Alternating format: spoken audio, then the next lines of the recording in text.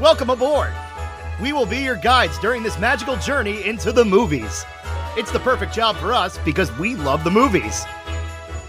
It's showtime! Ready when you are, CB. Action! Welcome to Monorail Radio, episode number 101. I'm Sean. And I'm Jackie. Back after an unexpected break, thanks to Isaias and PSE&G. If you are a Northeast customer, you guys are... Some of you, unfortunately, are still facing the pain that we faced, and we only had it for 3 days. Well, loss of power coupling with life happened this week. When it rains, it pours. But hey, we're back, and we're just excited to finally be here talking about 1950s Treasure Island. Movie just celebrated its 70th anniversary. Of course, it is a live-action adaptation of the Robert Louis Stevenson classic novel. Some say it is the best adaptation of the film, and we're going to kind of dive into that over the next couple of weeks. I'll just leave that there. One of the really rare Disney movies that has a 100% rating on Rotten Tomatoes. So going into this, I was really excited to watch it. Yeah, and I'm sorry. Well, not sorry, actually, but Disney did not do nearly enough to celebrate this anniversary. I mean, Right. 70 is pretty big. Maybe they will do something bigger for 75, but the Walt Disney Archives did like one post on Instagram, and that was it. Granted, with a film like this, it's very hard to track down props and the cast because it is so old. Yeah. We'll leave that up to our friend Dan Lanigan. But I feel like they just should have done so much more, and it was just kind of like, wah, wah. Yeah, I feel like they did next to nothing for it. Yeah, it was kind of disappointing, especially when we've just sung the praises of the later Pirates film franchise and, you know, how involved they are with that. Yeah, and they're usually all over stuff like this. Anniversaries in general, they're Right, usually right. all over. But especially because this was Disney's first live-action theatrical release. It's a big deal. Yeah, it's a huge deal. Especially the circumstances surrounding it. The reason that Walt decided to do live action, I mean, I'm sure that it was something that he always wanted to pursue. But in the post-war era, he had a lot of money tied up overseas, and he was not allowed to collect on anything for his animated films. Right, so kind of by default, you had to make a movie over there. And this is the one that he decided to pick. And I think that's right up his alley, because we talked about movies we wanted to show Walt on episode 100 with our friends at Detour to Neverland, Brendan and Catherine. And if you haven't listened to that yet, you can go ahead and catch up on that after this episode. And Pirates of the Caribbean was one of those movies that was brought up. So you could tell that swashbuckling adventure film was something that Walt would have loved. Evidently, he did. So it's not a surprise that he did this. And he was somebody that was not afraid to tackle classic literature. You saw it in his fairy tales later with Mary Poppins.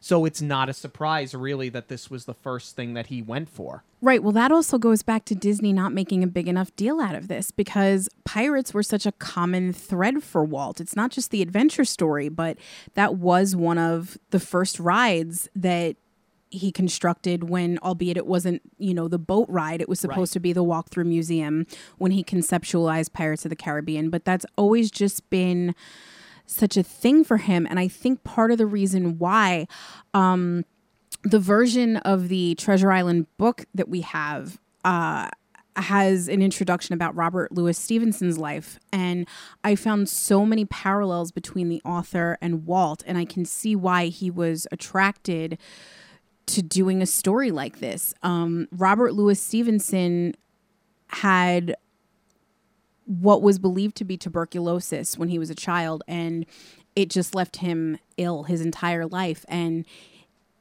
his escapism was writing. So during one of his bouts of sickness, he started writing Treasure Island, and he did a chapter a day. Wow. So to me, you know, the escapism obviously screams Walt to begin with, but that work ethic and gunning this story out, it definitely reminded me of Walt Disney.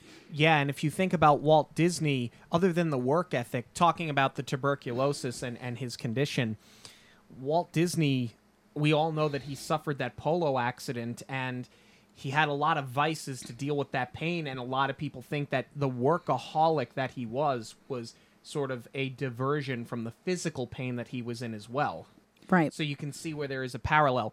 But the question is, how does the film parallel the novel? We open on the west coast of England in 1765. Jim Hawkins runs the Admiral Benbow, his family's inn. Captain William Bones is living in hiding at the inn and is visited by Blind Pew, a pirate who hands him the black spot. Bones gives Jim a treasure map that he knows that his former crewmates are after before dropping dead. I mean, he literally drops dead. Jim shows the map to Squire Trelawney and Dr. Livesley, and they realize that the map once belonged to the pirate Captain Flint and will lead them to his buried treasure. They hire Captain Smollett and are preparing to set sail on the Hispaniola when they meet a cook by the name of Long John Silver, who says to have served in the Navy and can get a crew together for them. He also takes a liking to young Jim. Silver and his men board the Hispaniola, and they all set off for Treasure Island. Soon after, Silver uses Jim to get him a bottle of rum, which he uses to get the first mate, Mr. Arrow, drunk, which leads to Arrow's death upon falling overboard, or so they say. Jim soon overhears Silver and his men, who are revealed to have served under Captain Flint, and they're planning to stage a mutiny. Jim tells this to Smollett, who instructs Jim to sort of act undercover and learn more and pretend that he is still friends with Silver. After arriving at Treasure Island, Silver, Jim, and a few of his men set off on a rowboat, while George Merry, who is one of Silver's men, they stage the mutiny, him and the rest of the men that remained on the boat, and they take over the Hispaniola. Jim escapes Silver and meets Ben Gunn, a fellow pirate under Flint who was marooned on the island 5 years prior. He shows Jim the island's stockade as well as a boat that he had built presumably for his own escape. Smollett and the others head to the stockade while Silver heads back to the Hispaniola to arm his crew with the muskets that have been locked on board. Silver then returns to the island. There's a lot of back and forth going on here. He then returns to the island and attempts to parlay with Smollett because he knows that he doesn't have enough men to really pull this off.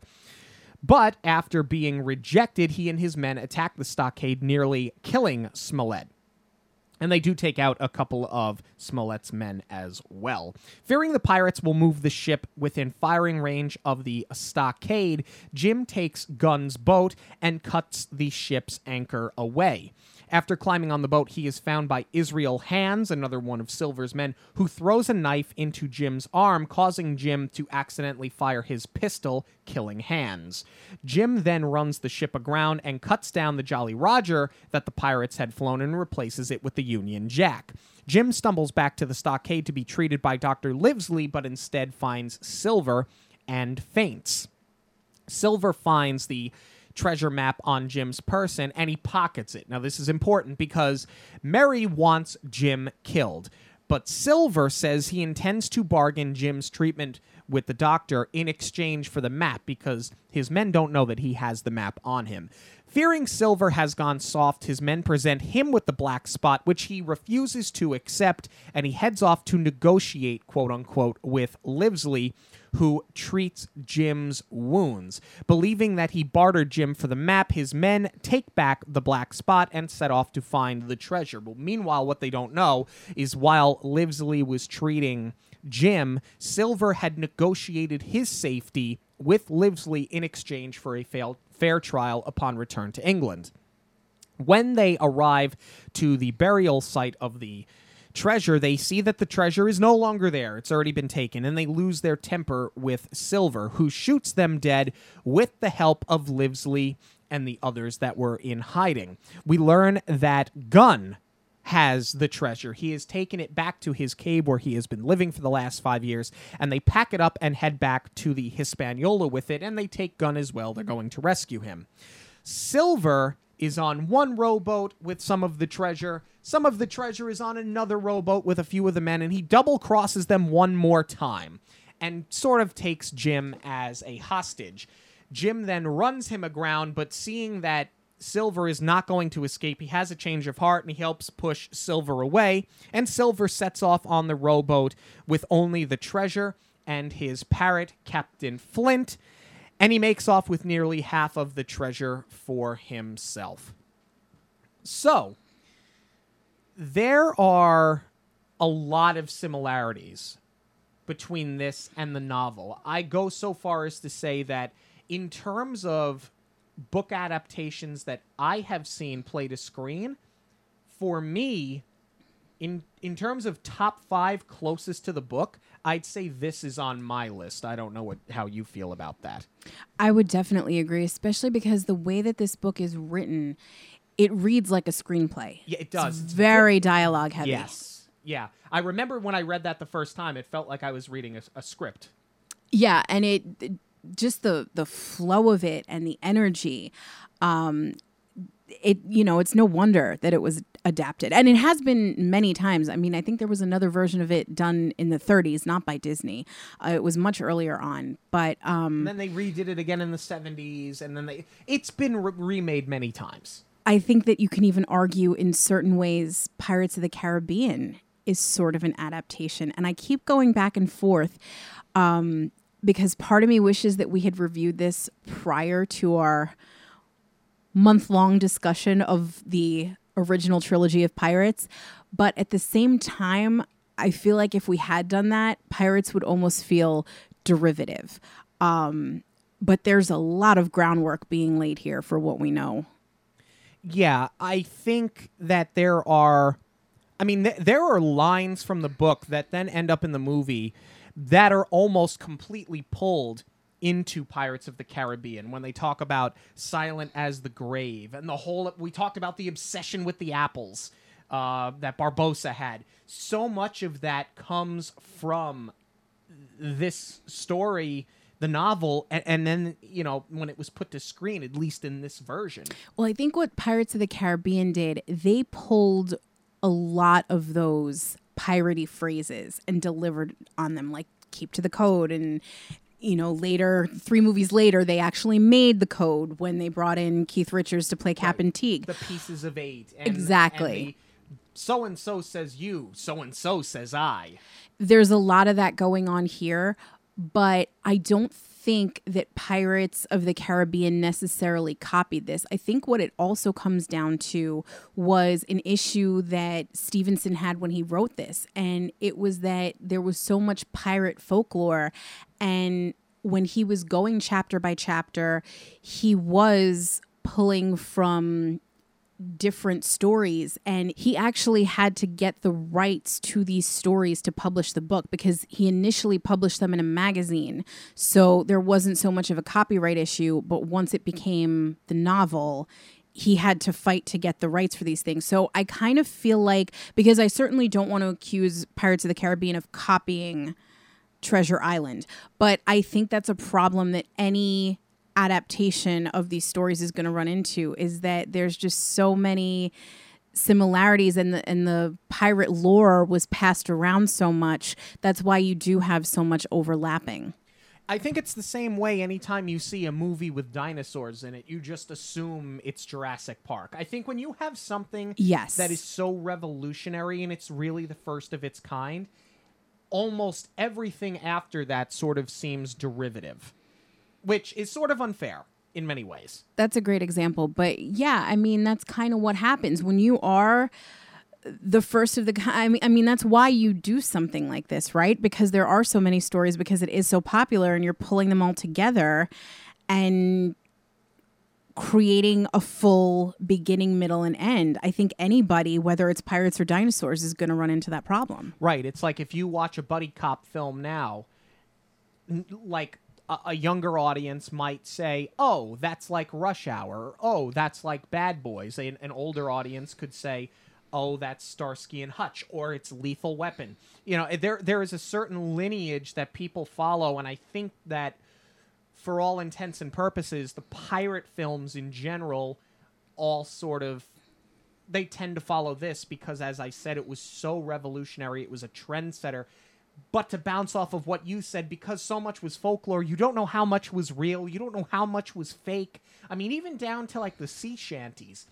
Yo Ho Ho and a Bottle of Rum was something that Stevenson wrote. That was his.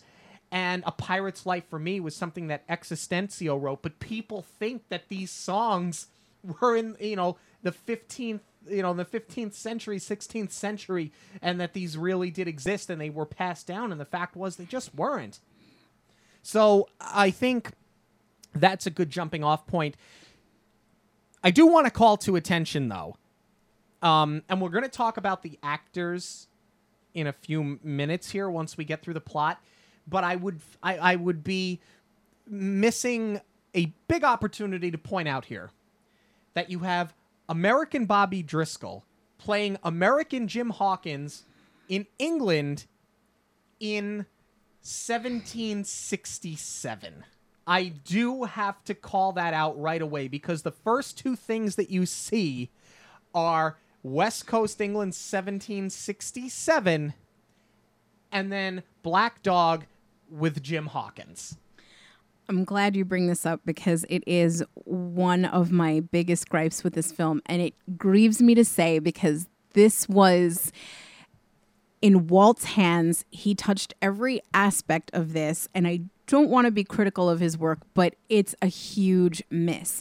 I understand that you do have actors that you like to work with because we saw Walt do it a lot. I mean, obviously we know Haley Mills, Julie Andrews, Annette Funicello, and Bobby Driscoll. I actually never realized was a big one because I knew him from So Dear to My Heart. That was like my Bobby Driscoll movie. Right. Never realized that he was also Song of the South, also in this, and then later on the voice of Peter Pan when his voice dropped a little bit.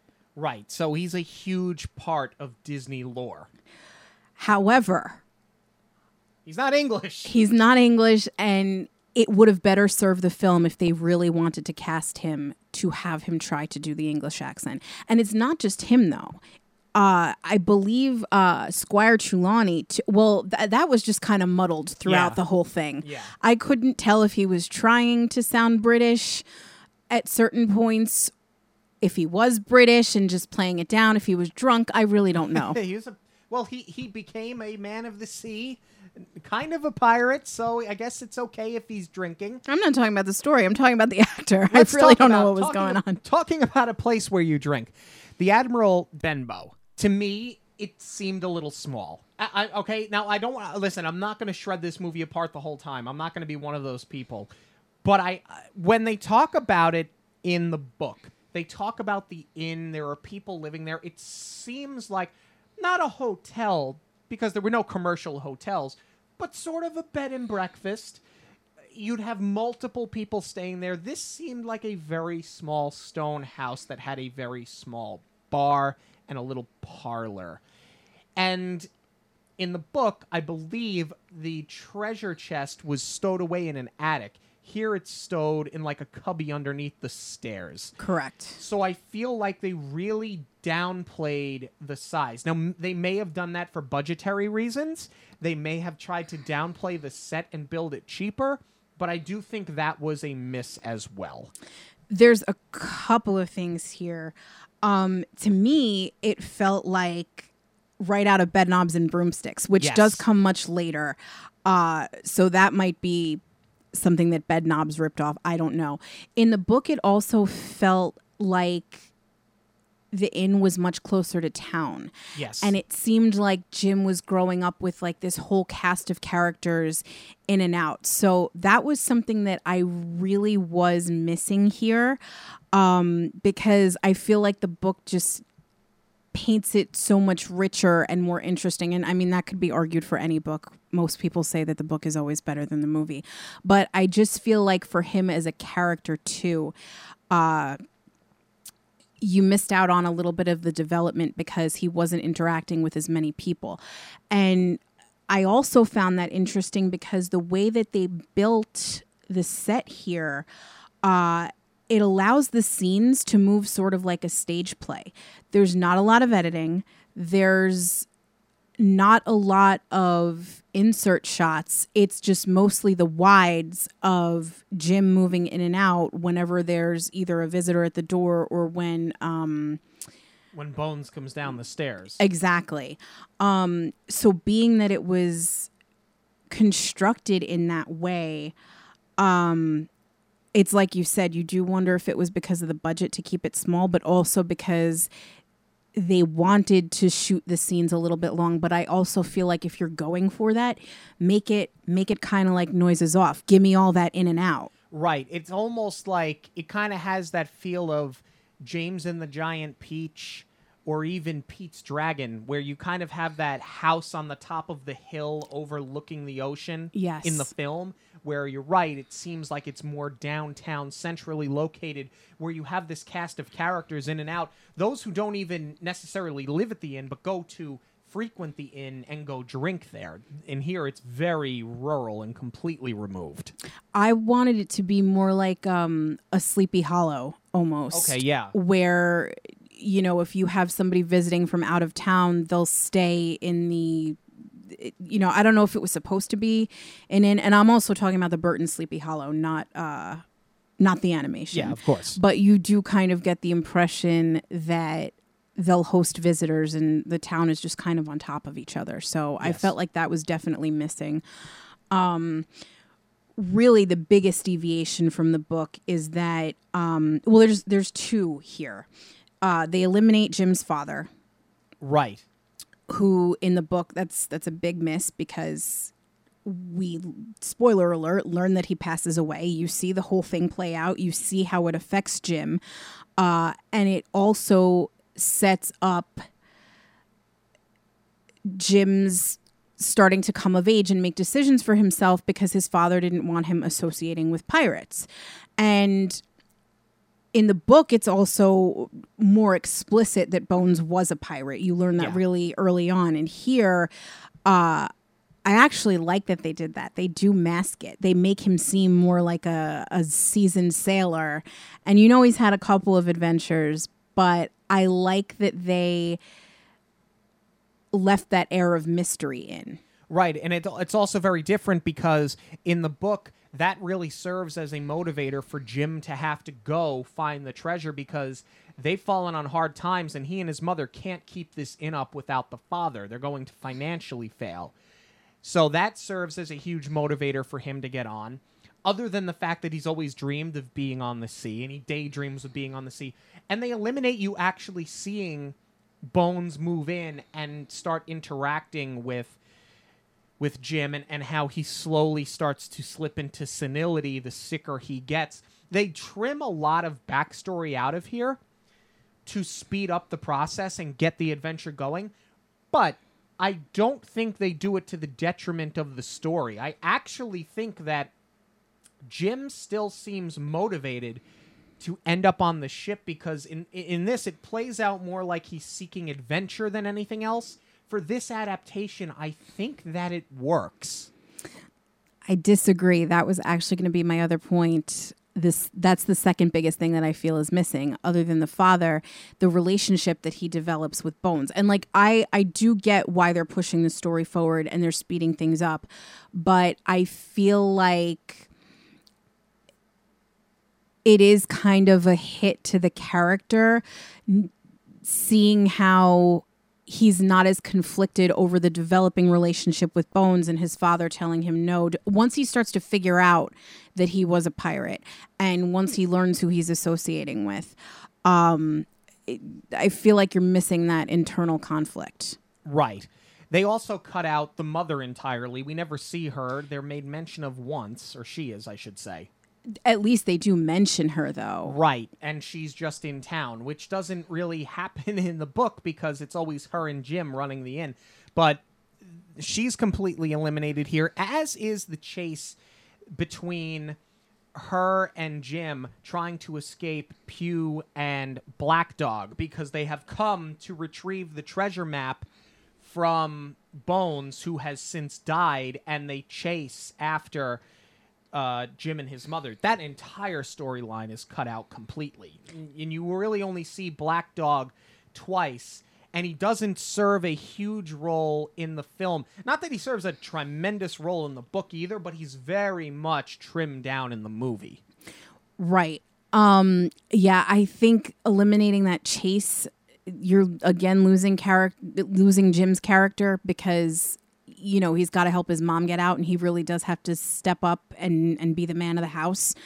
So I definitely think the story lacks from trimming down the mother as well as trimming down Black Dog and Pew, to circle back to what you said before, because where Bones is sort of shrouded in mystery, when these two come in, they're pirates. This is where you start to see the line really get blurred, but make no mistake, these are actually pirates, and you really learn who you're dealing with as far as Bones. To hit on Pew specifically, he still serves his purpose. He delivers the black spot, even though they kind of rush through that. But I want to circle back to something that I said when we reviewed Pirates, when they hand Captain Jack the black spot.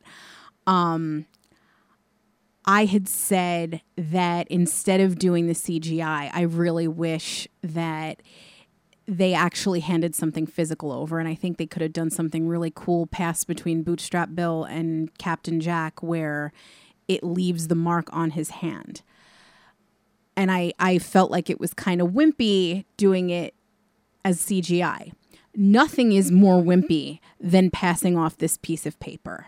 Like, to me, you hear about the dark spot, and it's supposed to be so foreboding, and it definitely means bad news. But to see this circle drawn on a piece of paper, it was just lame. I mean, I don't know enough about it to know if that's how it actually happened, but you have now seen it both ways, and both ways you are not satisfied. Exactly. If I had to choose between the two, for this rare occasion, I will be team CGI. And you will probably not hear Jackie say that very often. I want to circle back around to, you mentioned Bones a few moments ago, and we've been talking about some of the things that they've trimmed out to sort of expedite the story to get them to the high seas. Something that I like that they did here is that before he dies, he asks for rum, and Jim says, I promised Dr. Livesley no more rum, but he's begging, give me the captain's rum, blah, blah, blah, blah. He threatens to go get the doctor. Exactly. So what this does is it further expedites backstory. This isn't the first time that we've been through this with the captain. We've now introduced Livesley through dialogue. This is some more trimming that works here, and I think that it gives backstory without hurting what you are watching now or what you will see as the movie progresses forward. I like that they use this to develop a history. I agree, because I actually did feel like that part of the book where he's sick actually drags on a little bit. It goes on for a long time, for a very long time, and that's completely cut out here. And then, I mean, for the most part, from here until just about the end of the movie, it is a really true interpretation of the novel. And for those reasons, the movie was very controversial when it came out, because they were not afraid of a body count. Right. They really were not. And that shocked a lot of people when it came time to see it on the screen, because remember, Disney hasn't done a live action film before. They've done a lot. Everything they've done has been animated. I mean, there were some scary parts to Pinocchio, and Fantasia was very experimental. But when those, and Bambi, but like when those were the really controversial Disney movies, you are literally watching people get shot in the head in this movie. You're watching them get stabbed. They're showing blood, and they're not afraid to show the blood. This was Not shocking. a lot. But it was shocking nonetheless to actually see it play out. And having only seen this once as a child and revisiting it now nearly 30 years later, I had forgotten about all of that. And I have to say, I was surprised, but I was pleasantly surprised to see how true to the book they really stuck here. I agree, especially because I felt like when they cast off, they do a montage of raising the anchor, hoisting the flags, the sails, et cetera, et cetera. And for me, it almost feels like that montage could be a musical. They have the score playing under it, obviously. But remember when we reviewed Pirates and I said I applaud them for not going the musical route? This is why. In a scene like this, you half expect them to be singing. It almost feels like Step in Time, the way that they're climbing things and, you know, I could see the working man song being sung here. So it sort of, in that montage, lures you into that false sense of Disney security so that by the time they do go for the first kill, you are shocked to see blood on screen. Absolutely. I love the sets here. I love the ship itself. I think it's absolutely beautifully done. I think the detail is incredible. And when they finally get to Treasure Island, similarly, it really does look like something where someone like a Ben Gunn would be marooned. I love the stockade. I really love the world that they put here. Like, honestly, you know, you read a book. We talked about The Inn before and how it sort of didn't live up to your standards in your mind of what the inn was. Mm-hmm. But the Hispaniola and Treasure Island itself, the actual island, and even Gunn's cage, or cave, I should say, that totally lives up in my mind to what I saw when we read the book. Which is really impressive coming off of the Pirates of the Caribbean reviews, knowing that they used an actual ship to play the Dauntless. They used the Lady Washington. Right. Then, you know, they built ships.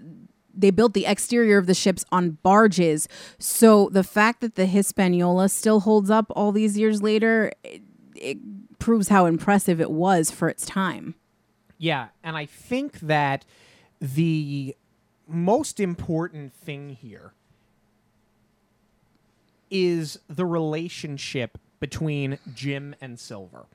Because that relationship, they build it so much over the course of the book, and it has so many peaks and valleys in the book that I wondered if they were going to be able to translate that over to a screen where so much of the book is cut out. And I think they did an excellent job. We'll talk about the actors in a few moments here, but I think that you're not losing anything in their relationship, and I think that is the most impressive thing about this movie, because these are very, very complex characters. I definitely agree with that. I mean, when they get to Treasure Island, you're really looking for that pirate adventure, but I think what makes the story, book and movie, is the relationship between Jim and Long John Silver throughout the back end of it. Right. Let's talk about the end of the movie here, because this is another huge change. In the book, when Silver escapes them, because he comes up with this whole thing of, yeah, you can give me a fair trial and whatever, he sneaks out basically in the middle of the night, and he takes his share of the treasure, just his take, in all fairness. And Jim catches him as he's leaving, and he tells him, Jim, I've only taken my fair part of it. I've left the rest for you guys. I have to get home to my wife. He is married to a woman of African descent. None of this happens in the film. In the film, he, as I mentioned, he basically just takes about half the treasure and he sets off on his own, on his little rowboat that he pulls the sail up, just like you've seen Johnny Depp do. I don't think it hurts the story, though. I think what it does is, I think it hurts the complexity of Silver as a character. I think that it's one thing in literature, but I think when it plays out in a film, you want to see a pirate be a pirate, and I think you want it to be a lot of fun, so it works for the film without hurting the integrity of the character. But if you think about John Silver as universally, whether that be on screen or in the book, I do think it waters him down. And I'm not even going to say a little bit. I think it waters him down a lot. That's not to say I don't like what they did here. For the film, it does work. I definitely agree with you. In that example where he takes half the gold, and also when he goes and raises the white flag to go get the doctor so that he can save Jim, I kind of feel like that was the early building blocks of you can be a pirate and a good man. And I love that about the character, book and movie. What I don't like, and I do love the book. It is a classic in every sense of the word, and I will die on the hill of Treasure Island being a classic. But the wife was something that I never liked, and I think I had that same issue later on, and I mentioned it when we reviewed Pirates 3, was that I didn't need to see Captain Teague. I didn't need to see that familial responsibility, and I feel like it's the same thing here. He's a pirate. He's not supposed to care about anything, and now he's like, I gotta get home to my wife. That's like the least piratey thing I've ever heard of. Sure, but I'll let you have that. And that's why I think for a film version, it works. Let's talk about a couple of members of the cast here, starting with Bobby Driscoll. Jim is very young here, okay? I'm going to say Driscoll's 12, maybe 13 years old. I sort of always envisioned Jim as being more of like a preteen or an early teen, 15, 16 years old. And when he gets back with the treasure, his mother says, this can't be my Jim because the person standing in front of me is a man. The person that left was a child. And I think that does one of two things. I think it shows that Jim has become that haggard, salty sort of pirate on his own, but it's also showed that there's been a significant passage of time here, whereas this kind of seems like they were only gone for a couple of days. And I think Bobby Driscoll does a really good job. I like him as Jim Hawkins. I don't love that he's an American 10 years before, or 9 years before 1776, but I think he plays him well, but he is very young. And as good as he plays it, because I think he plays it mature. He doesn't play it like a pouting child, but seeing how young and how small and how frail he is, I don't know that I necessarily buy 100% into that version of Jim Hawkins. I agree with you, and I think not that it's a knock against the actor. He is just so expressive. His facial expressions go from 0 to 100. There's no subtlety about it. He's either starry-eyed and happy, or he's got the furrowed brow. He's just so expressive, and I think that adds to making him feel more childlike. I thought maybe he was about 9 or 10 when he did this, and in my mind, Jim Hawkins has always been more like 14, 15, because don't forget, back in these times, 16 was like full-grown adult. So maybe 12 or 13 is more appropriate. But yeah, I feel like in the book, the way that it's written, he's doing a lot more hard labor than we see in the movie, and that's always why I got the impression that he was, just a physically bigger boy. He comes off more like a dockhand in the book than he does in the movie. Exactly. Robert Newton as Long John Silver. As much as I love Johnny Depp, and he's great, I think that Newton is the standard for what pirates are in a film. He was one of the first to do it. He was certainly not the last to do it. And as much as I love Johnny Depp, and as great as he is as Jack Sparrow, and that entire franchise hinges on that character, which is why it's a mistake getting rid of him. I think that it is very hard to say that Robert Newton is not the greatest pirate ever put on screen.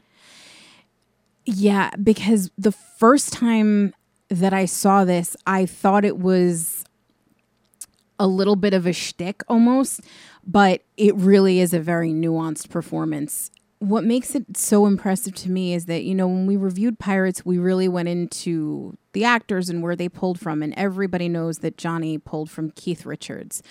But even Kevin McNally pulled from Quint from Jaws, right, for Gibbs. And I think Barbossa, Jeffrey Rush, might have pulled a little bit from Long John Silver.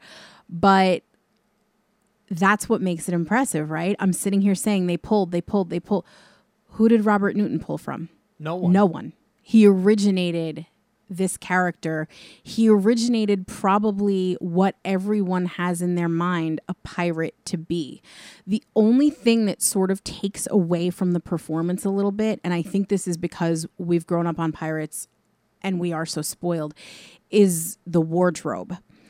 They didn't age the clothes. They didn't dirty them up. To me, it looks a little...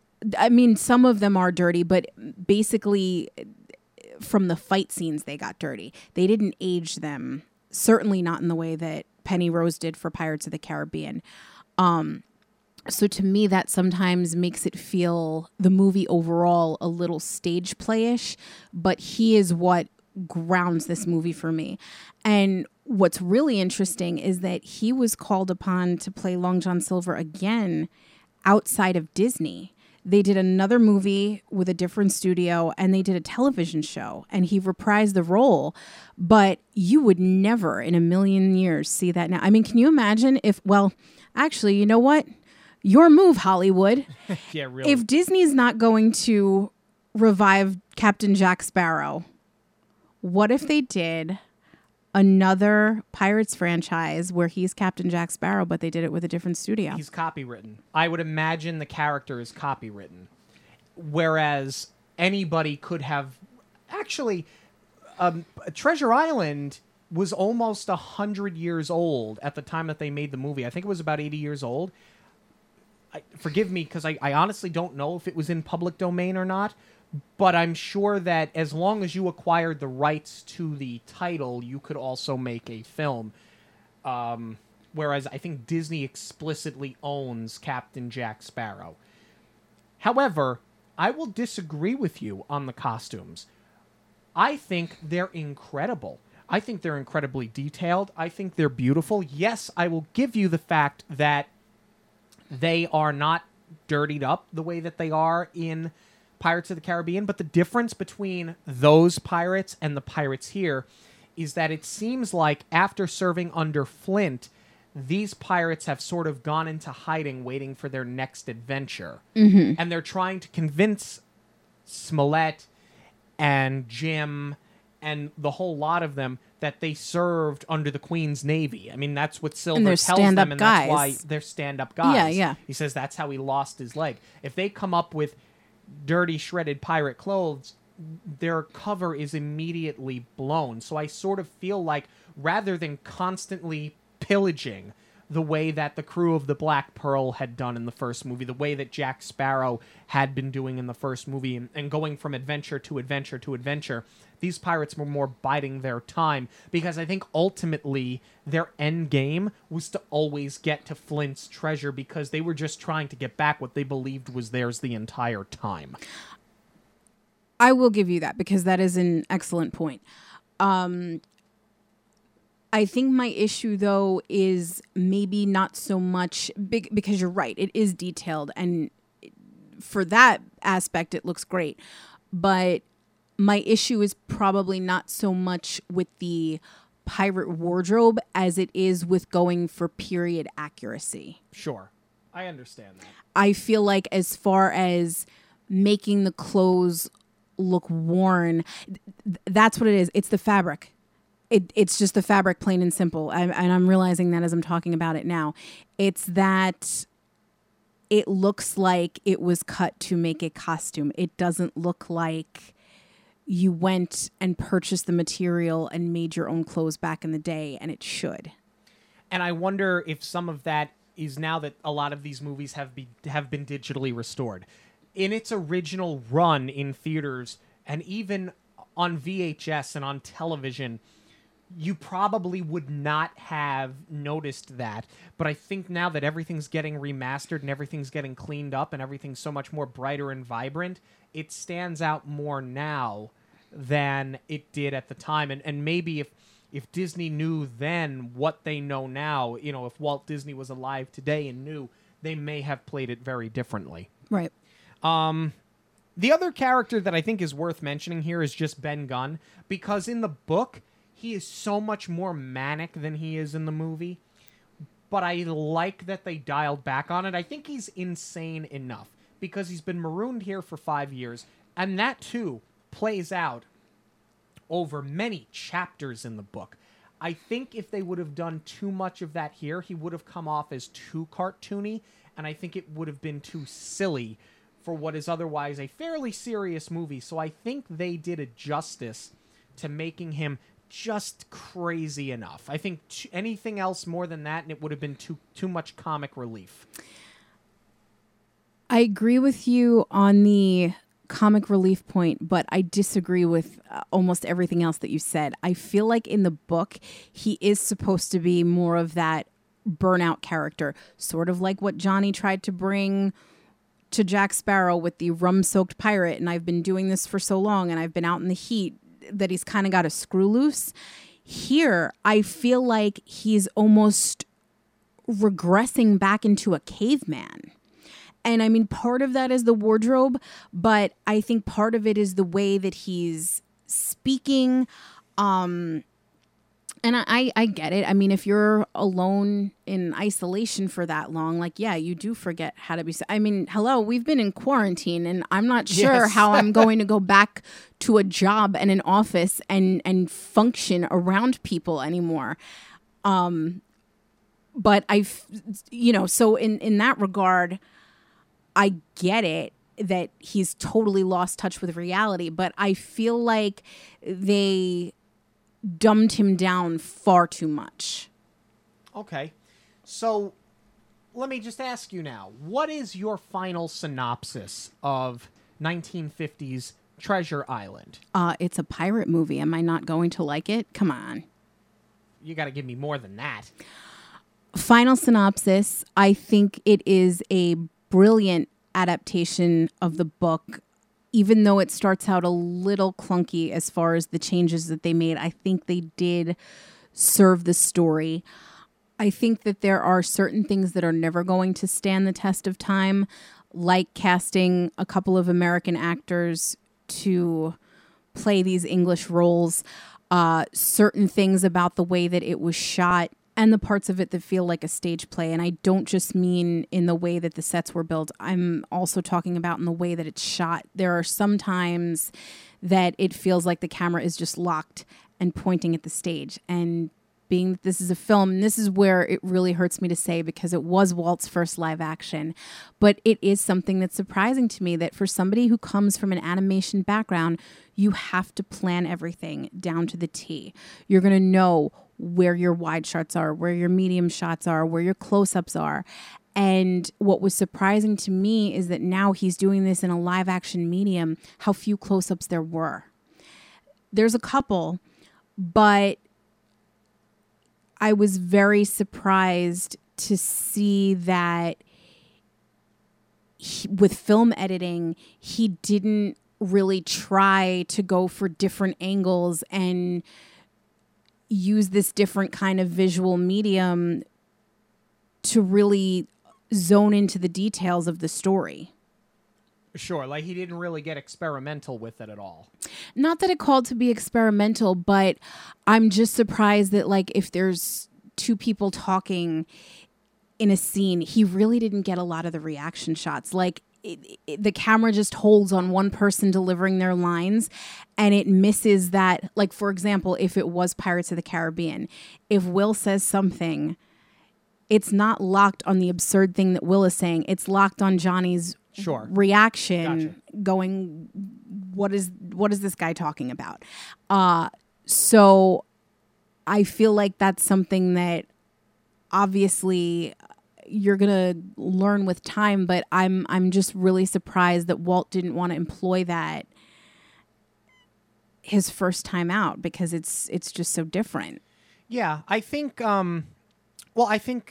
certain aspects of the movie, what you're talking about, for example, is sort of a product of its time. I think, obviously, we've spoken at nauseum. It was their first foray into live action. I mean, you're talking about a film that was only, 30 years after the first talkies? I mean, even color pictures were fairly new at the time when you think about, history of cinema as a whole. 1939, we have The Wizard of Oz come out, and this is only 11 years later. So I think cinema at the time is very primitive, and when you have a primitive medium with somebody who hasn't done it this way before, you kind of are going to fall into those sorts of traps. But in that aspect, I agree. That's where the film does feel a little bit dated, I think, for a modern audience. Right. And I guess the other thing is, I shouldn't feel bad about being critical because Walt did not direct this. He produced it. But that's what my argument is, that I'm surprised that he didn't want to play with it a little bit more, because now he can. He doesn't have to draw for the final product. It doesn't have to be every single frame that's so precise, because you can shoot a little bit more and you can edit it down. And I feel like that was probably part of the learning process. But for what it is, for the first live action, for the way that they told the story, for the cast that they chose to tell it with, I mean, I think in almost every other regard, it absolutely holds up. Yeah, to touch on what I said before, all of the things that they did in the filmmaking process that, as I pointed out, as being primitive, it never took away from me what my general feeling or my general reaction was to this film.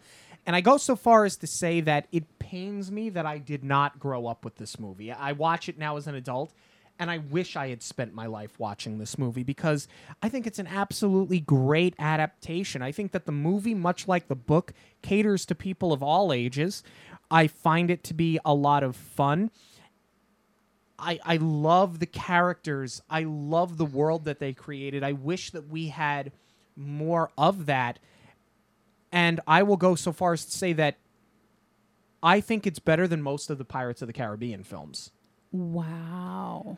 I don't think it's better than The Curse of the Black Pearl, but I think it is better than every single one that came after that. I can see where you say that, yeah. I'm not going to agree with it, because you know the pedestal that I hold my Pirates on, and even though I did take some issue with the sequels, I don't know that I'm going to say that this is better than Pirates, but it's extremely impressive for the time period, and considering, again, he came from an animation background and this was his first live action. I mean, we should all be so lucky. That's right. And we're interested in knowing what you have to say about 1950s Treasure Island. You can let us know on Twitter, Instagram, and Facebook at Monorail Radio. You can also email us monorailradio@gmail.com. News of the week is coming up, but first a quick break. If you're thinking of taking a Disney trip this year, whether it's Walt Disney World in Florida, Disneyland in California, a Disney cruise, or Aulani in Hawaii, get in touch with me for a free quote. I would love to help you plan a trip for you and your family. Or even if you've already booked, reach out. I want to help get you the best deal possible. You can contact me on any of the Monorail Radio social media outlets, or shoot me an email at j.zolezzi, that's Zolezzi, at magicalvacationplanner.com. News this week, Tron 3 is back on. After sort of being in production hell for a long time, being canceled, being in limbo, it is back, with Garth Davis set to direct it, which is sort of interesting because if you look at sort of his diary of work, he's not the type of guy that you would think would do a Tron movie, but apparently he really appealed to the Disney executives, and he's got Jared Leto on board to be in the film. So it's got a lot of people cautiously optimistic because Leto is great, but his Joker was so polarizing. I, for one, actually liked it for that interpretation. Not my favorite Joker, but I didn't hate it the way so many people did. I think it worked for that interpretation of him. But he is a polarizing he's a polarizing actor, as talented as he is. So I'm really intrigued to see how this plays out, but I, for one, am excited to finally get a third Tron film.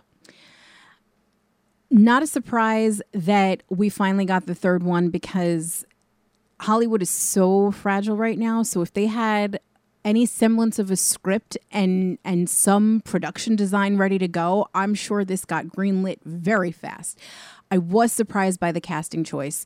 I think Jared Leto is insanely talented. I mean, he is an Oscar-winning actor, but when you think what he won his Oscar for, Dallas Buyers Club, I'm surprised that Disney went with him. I mean, we've talked about this before. Johnny Depp was kind of controversial. Robert Downey was controversial. So I think Disney is keen to give actors a second chance, but Jared Leto's also got a mouth. So for that much, he gets very political sometimes. I was kind of surprised that they cast him. And he's also an actor that I think very much dips his toe into the avant-garde. Yes. And so it's interesting to see how he's going to play in this sort of sci-fi universe that is Tron. But that is not the most polarizing thing that happened this week. Mulan is going to Disney Plus, like so many of us thought that it would, on September 4th for $29.99. Wrong move, Disney. I agree. Now, the movie is getting a theatrical release in China, though it seems like it's set to bomb there because apparently they don't like the movie poster. They don't like the poster. They say it looks dated. They say it looks like community theater. I wouldn't know. I don't have an opinion one way or the other, but apparently it's off to a very rocky start. It's off to a very rocky restart. I will take that, though. I am glad their issue with it is that, it's culturally appropriate. Well, yeah. But let's talk about this $29.99. I absolutely hate this move. And listen, I'm not one of these people that goes, I pay my $6 a month. That's not me. That's not me. I don't care about paying for video on demand. Here's the thing. I don't pay. Machete don't pay for video on demand. I am a firm believer in supporting your movie theaters. Yep. I'm a firm supporter of supporting your movie theater staff. Call me old-fashioned, but there is something special to me in my mid-30s about going to a movie theater, getting a nice hot buttery popcorn and a jumbo Diet Coke, and sitting there and experiencing a film with a crowd. I cannot imagine watching Endgame, don't take this the wrong way, with you and the dog on the couch for the first time. There was nothing like seeing it on opening night with a sold-out theater. It was a playoff game atmosphere, and it made it so much more fun. And when I watch Endgame now, it just hypes me up because it's the nostalgia. It reminds me of seeing it with those people, with the other people that dedicated over 10 years of their life to the MCU.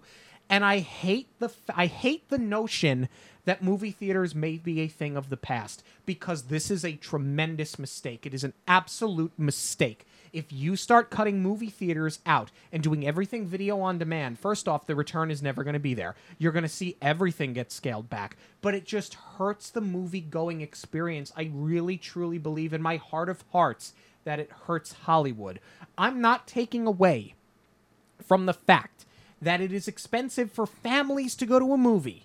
I've told this story before on the show, and I will tell it again very briefly, of my father and I that went to go see Solo in the movie theater and stood behind the mom with her 5 kids and watched her drop $125 to take her kids to go see a movie in IMAX and then drop another $75 at the popcorn stand.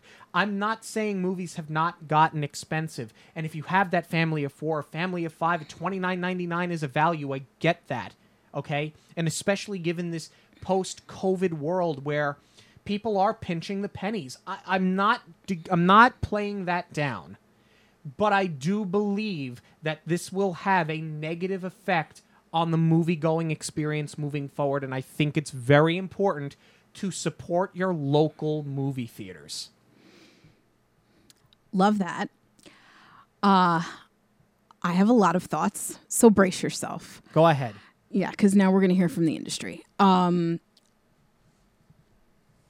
think the price point is ridiculous, and I think a lot of people are missing that you're still going to get it as part of your Disney Plus subscription regardless. They're not gouging your eyes out for the sake of.